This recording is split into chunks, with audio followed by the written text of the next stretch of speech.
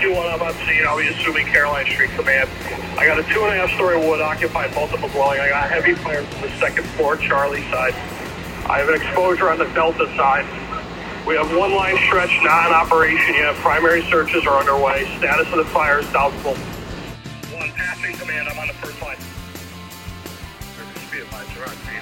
2-story wood frame. I got heavy fire from the Alpha side. All right, welcome back to episode 4 of the Volley Chief podcast.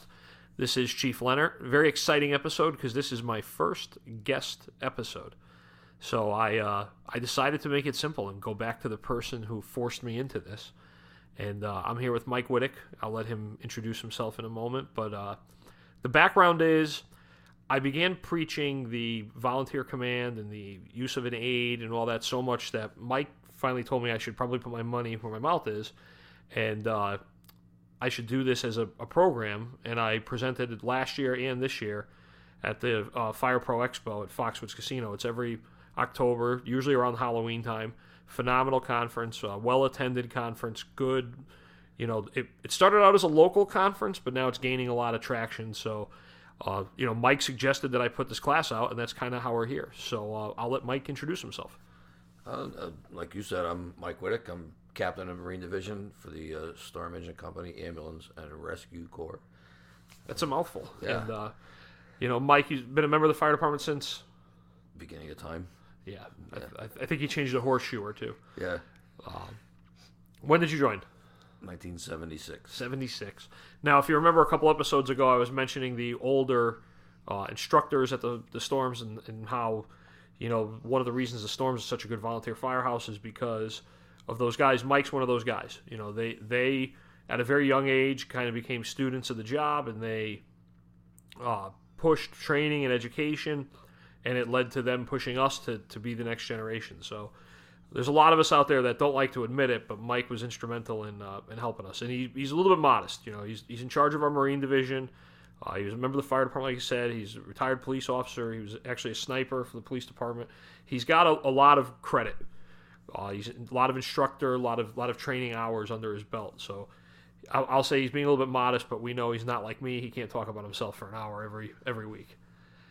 But like Mike said, he's in charge of our water rescue. It's a very coveted position. Derby, situated at the confluence of two rivers. If you want to give a brief description of what we have for assets. We have 2 Carolina skiffs that we use. We use those because they're affordable. They take a beating, and us being a volunteer organization, we don't usually have the funds or the luxury of having nice, fancy vessels. But honestly, you don't need them. They serve our purposes very well. And we also have a 19-foot inflatable that we recently got, replacing the older one. And that, again, is really good. That stays on a rescue, and that's available for, we could deploy that quickly, or areas where you can't get a hard bottom boat in. So. Yeah, and we do a lot of water calls here in Derby. Again, we sit at two rivers. Summertime comes, everyone's out in the water. Yeah, not to mention the reservoirs. Yeah, so, right. And you're very familiar with those. So, the water rescue and water is kind of part of us. So I figure with this time of year, especially for those of us who listen up in the northern part of the country, it's getting cold. I mean, we've had some frost already. So, Mike handles all of our water rescue, which encompasses surface water and ice rescue. He's been an instructor for a long time for ice rescue, and he's kind of, in this area, our go-to guy for that. So, Mike, what would you say, to prepare for the winter? What would you recommend at this point a department should be probably already have done or in the process of doing? Just like you said, have already done or in the process. When you have your drills, if you're a volley house and you meet once a week or, whatever your drill schedule is, not a bad time to start pulling out your suits, your exposure suits, checking them, the integrity of them, waxing the zippers, making sure that all your liners are snapped in place, ready to go. Check them for holes, for leaks. Make sure the neoprene is in good shape. Whatever you use for flotation or a rope, pull them out of the bag, check it. It's not something you use all the time during the summer, so make sure your equipment is squared away. Now, getting ready to train and getting ready for any potential rescues down the line. And Mike, what do you use as kind of your gauge for when you should start switching over to your cold water response? 70-degree temperature, 70-degree water. Listen, you could be in 80-degree water in the summertime, but if you stay in it long enough, you can get hypothermic in that too. So it's, I guess, 70 is probably a good judge. That's a good one. Yeah, that's what, I mean, it's an industry standard though, correct? Oh, wow. Isn't it though? I mean, I believe it is. Yeah. Yeah. So yeah, again, up here in New England, it's getting cold. You get down, even if you start heading down a little bit farther south, you get into like the Mid-Atlantic region. It's still, the water temperature is rapidly dropping. The days are getting colder and shorter. So, yeah, I agree. And I think one of the biggest mistakes most departments make when it comes to is zipper maintenance on the suit. Yes. And it's something simple because it's not an expensive maintenance cost, right? I mean, a little paraffin wax is all right. you need. A little bit of wax, you wax it, and zip up the suit. And from years of dealing with the suits, the amount of zippers that I've seen either break or have problems with or just be stuck, a lot of times that's it. It's just that preventive maintenance of the wax. And like you said, you use them for the winter, and then you throw them in a closet all summer, and nobody remembers them. And then now this time of year, you pull them out and you open the bag up, and now you're trying to pull the zipper. But yeah, definitely. I think that's probably one of the best maintenance tips is the zipper is kind of... Yeah, and you know yourself when you don't zip it up all the way and you do that first drill in that cold water and... Yeah, take a little water. Yeah, the cold, it's painful. Yeah. So would you say, surface ice rescue, where would you put that? It is, for us up here in the Northeast, it's kind of pretty simple. What do you think?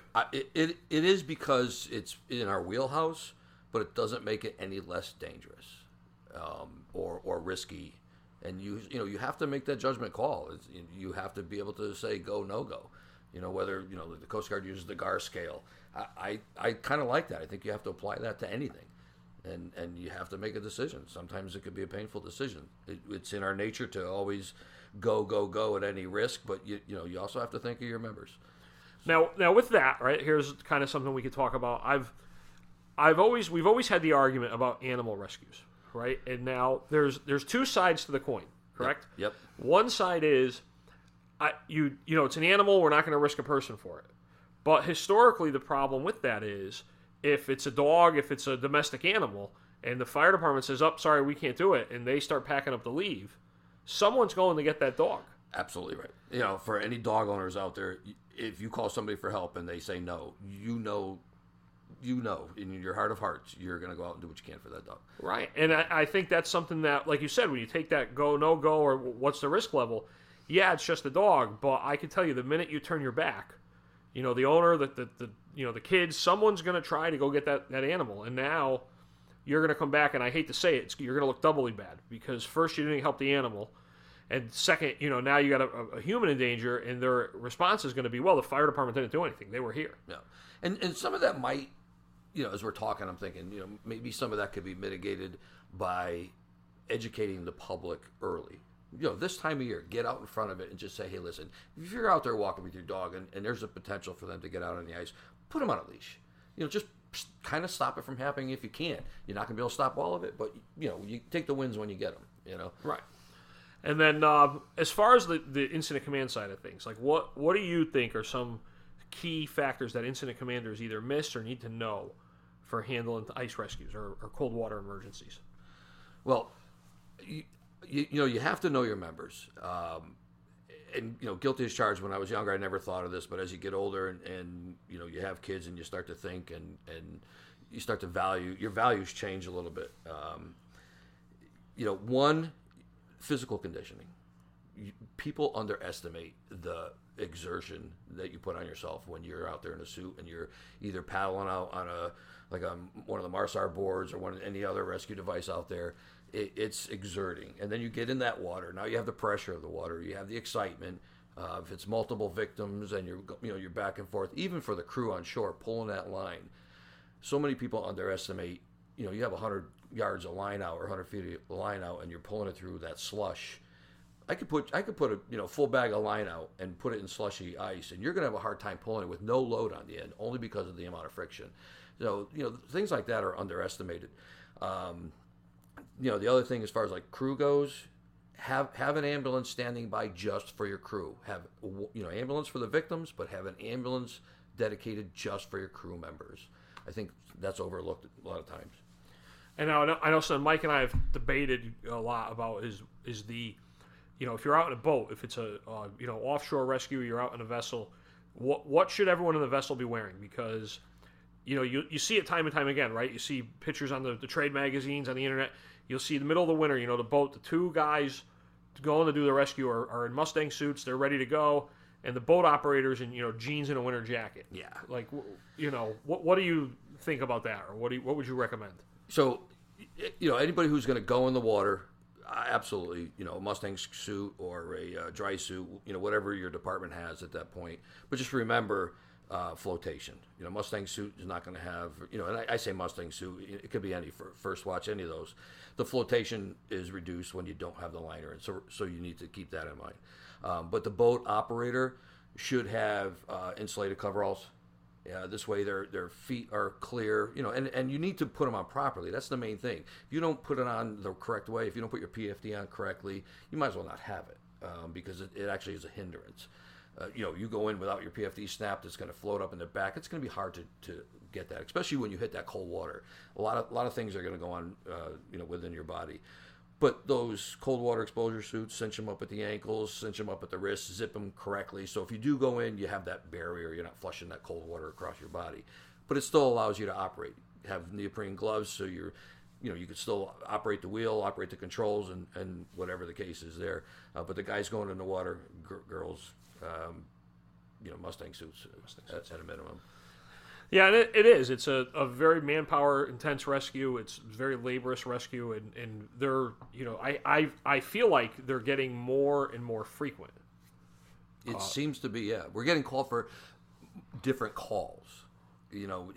Not only the volume is increasing, but the variety of why you're going there is increasing. Right.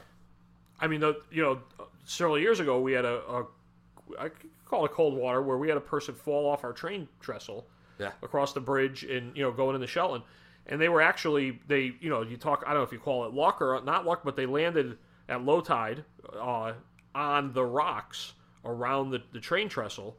So the person they were out of the water, so it technically wasn't a water rescue, but you had to get to them by boat. And, as simple as that sounds, the members got out there. Thankfully, the two members that left the boat to treat the victim were both in cold water suits. Yes. But again, one of them slipped on a wet rock. I believe he got a concussion. Right. So, just thought about this too when you said that. Your headgear. Our bags we have the helmets for every suit.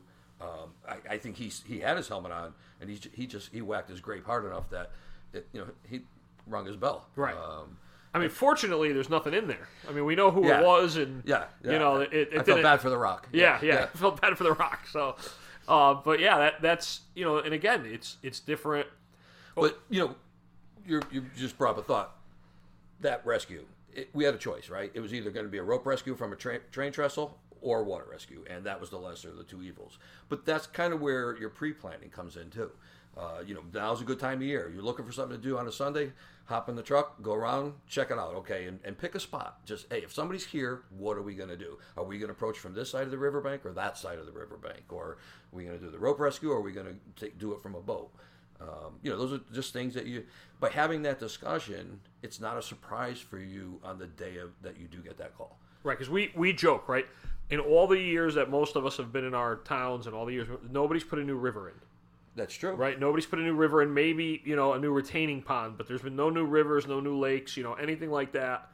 It's kind of been there. So the excuse of not knowing how to access it, or even knowing, the I'm trying to think of the word, but like the local names for things. Mm-hmm. So if you take our area here in Derby, our old fire school, a lot of people refer to it as Fire Island, or you Sullivan's Island. Sullivan's Island, or know all the names. Like that's almost another drill you could do, is to take your map of your city and start pointing out these local nicknames of areas, of places.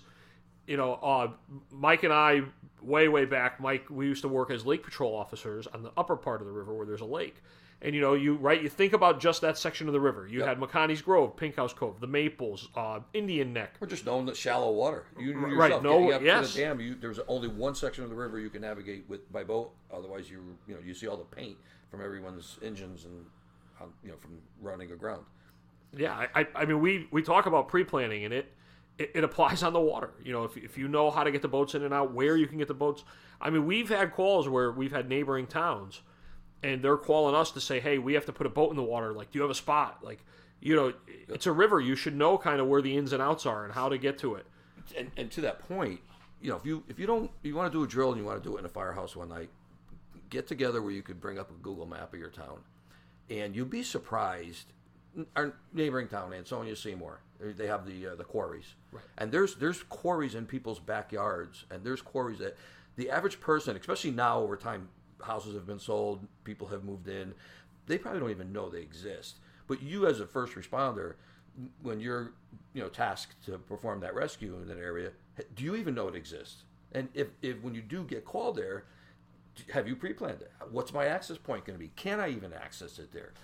Like the reservoirs up here, we thought about mutual aid for brush fires and all that other stuff, is creating a grid system so that, in our town, if it's grid A1, in the next town, it's also grid A1. Right. Yeah. So we're talking the same language. Right. And what we're talking about is we have a reservoir system that is mostly in Derby. It brushes Ansonia, and we had somebody going through.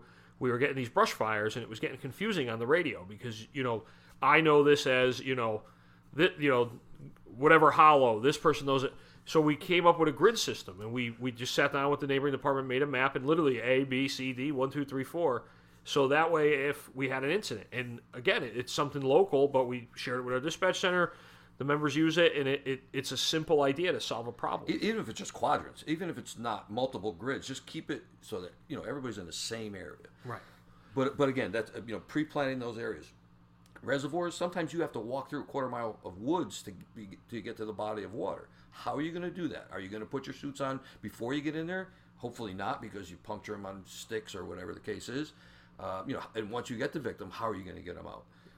Half the problem is only solved at that point. Right. That and so years ago we still had a dive team, and prior to us getting rid of the dive team, that was an issue we came across. Right. We had to make a dive in an area that wasn't accessible really by vehicle, and it led to us having to carry a lot of equipment over a big distance. So we actually went down to our local Home Depot, and they're good deal. And in a lot of the smaller towns, the volunteer departments, go to your local stores. You'd be amazed what they'll give you.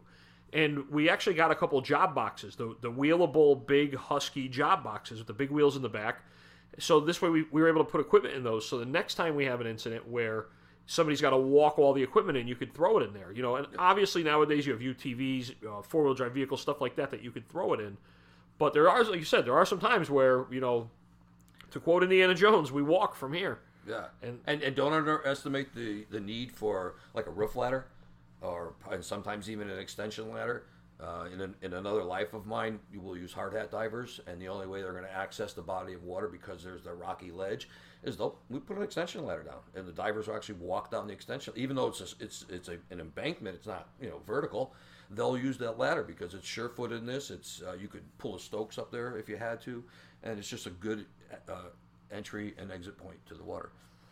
Now, Mike, what about shore operations? So we all agree that any type of technical rescue, the biggest problem you have is how close people get. Yeah, it's a pet peeve of mine. So talk about that for a little bit. So you and I both agree on this. So whenever we say hot, warm, and cold zone, we instantly think of hazmat, right? But I like to apply that to any scene. Thank you, hazmat, for bringing that to us. But in especially water rescue, if you have the potential to get wet, whether that's step in the water or even slide down a steep embankment into the water, that should be considered the hot zone. Anybody in the hot zone must be wearing a PFD and be wearing it correctly.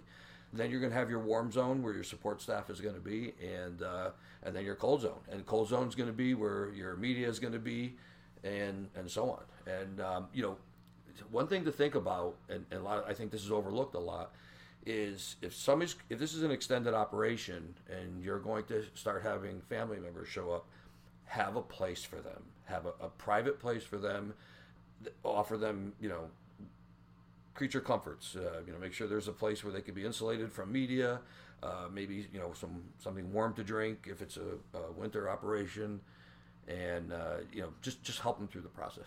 Right, because we actually experienced that. We did have an incident. Yeah. Body of water. The family showed up, and it was a teenager, a kid, and we had to figure out that it was a long time frame that the kid was under. It was obvious that it wasn't going to be a resuscitation, and we were trying to work with the family standing over us. We were in another town, so it wasn't we can control as much as we could. But yeah, that's a phenomenal point. And don't overlook your support from law enforcement, because someone from the public may be watching your operation, and in their mind or their opinion, you may not be doing enough fast enough, and they're going to decide to be like a rogue rescuer, freelance or whatever themselves.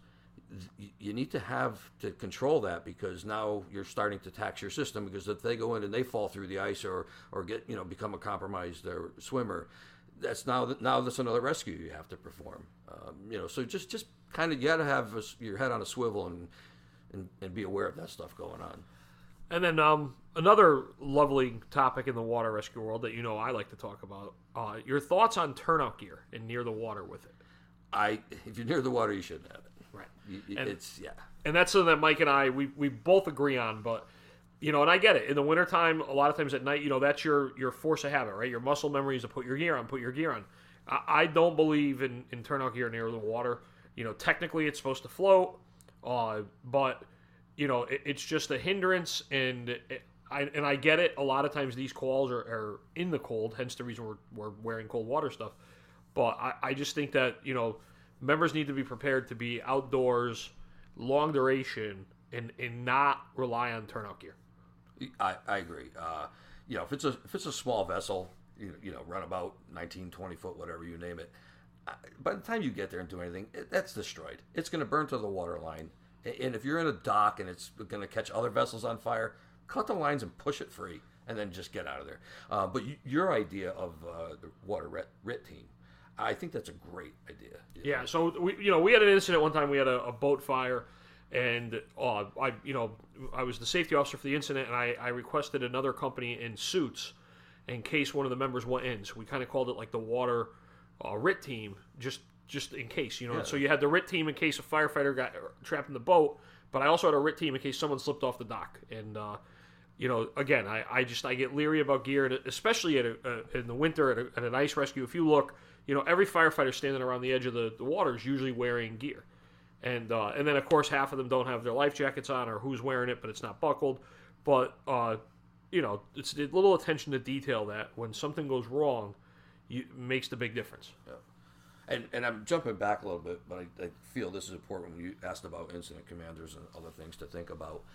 Is you got somebody in a cold water exposure suit, and they're out in the water or on the ice, whatever. They're in the body of water, and they're on that line, and they come back in, and they it's successful. They bring the victim in, they get him on a Stokes or whatever, they get him into the bus, and everybody, they're all concentrating on the victim at this point.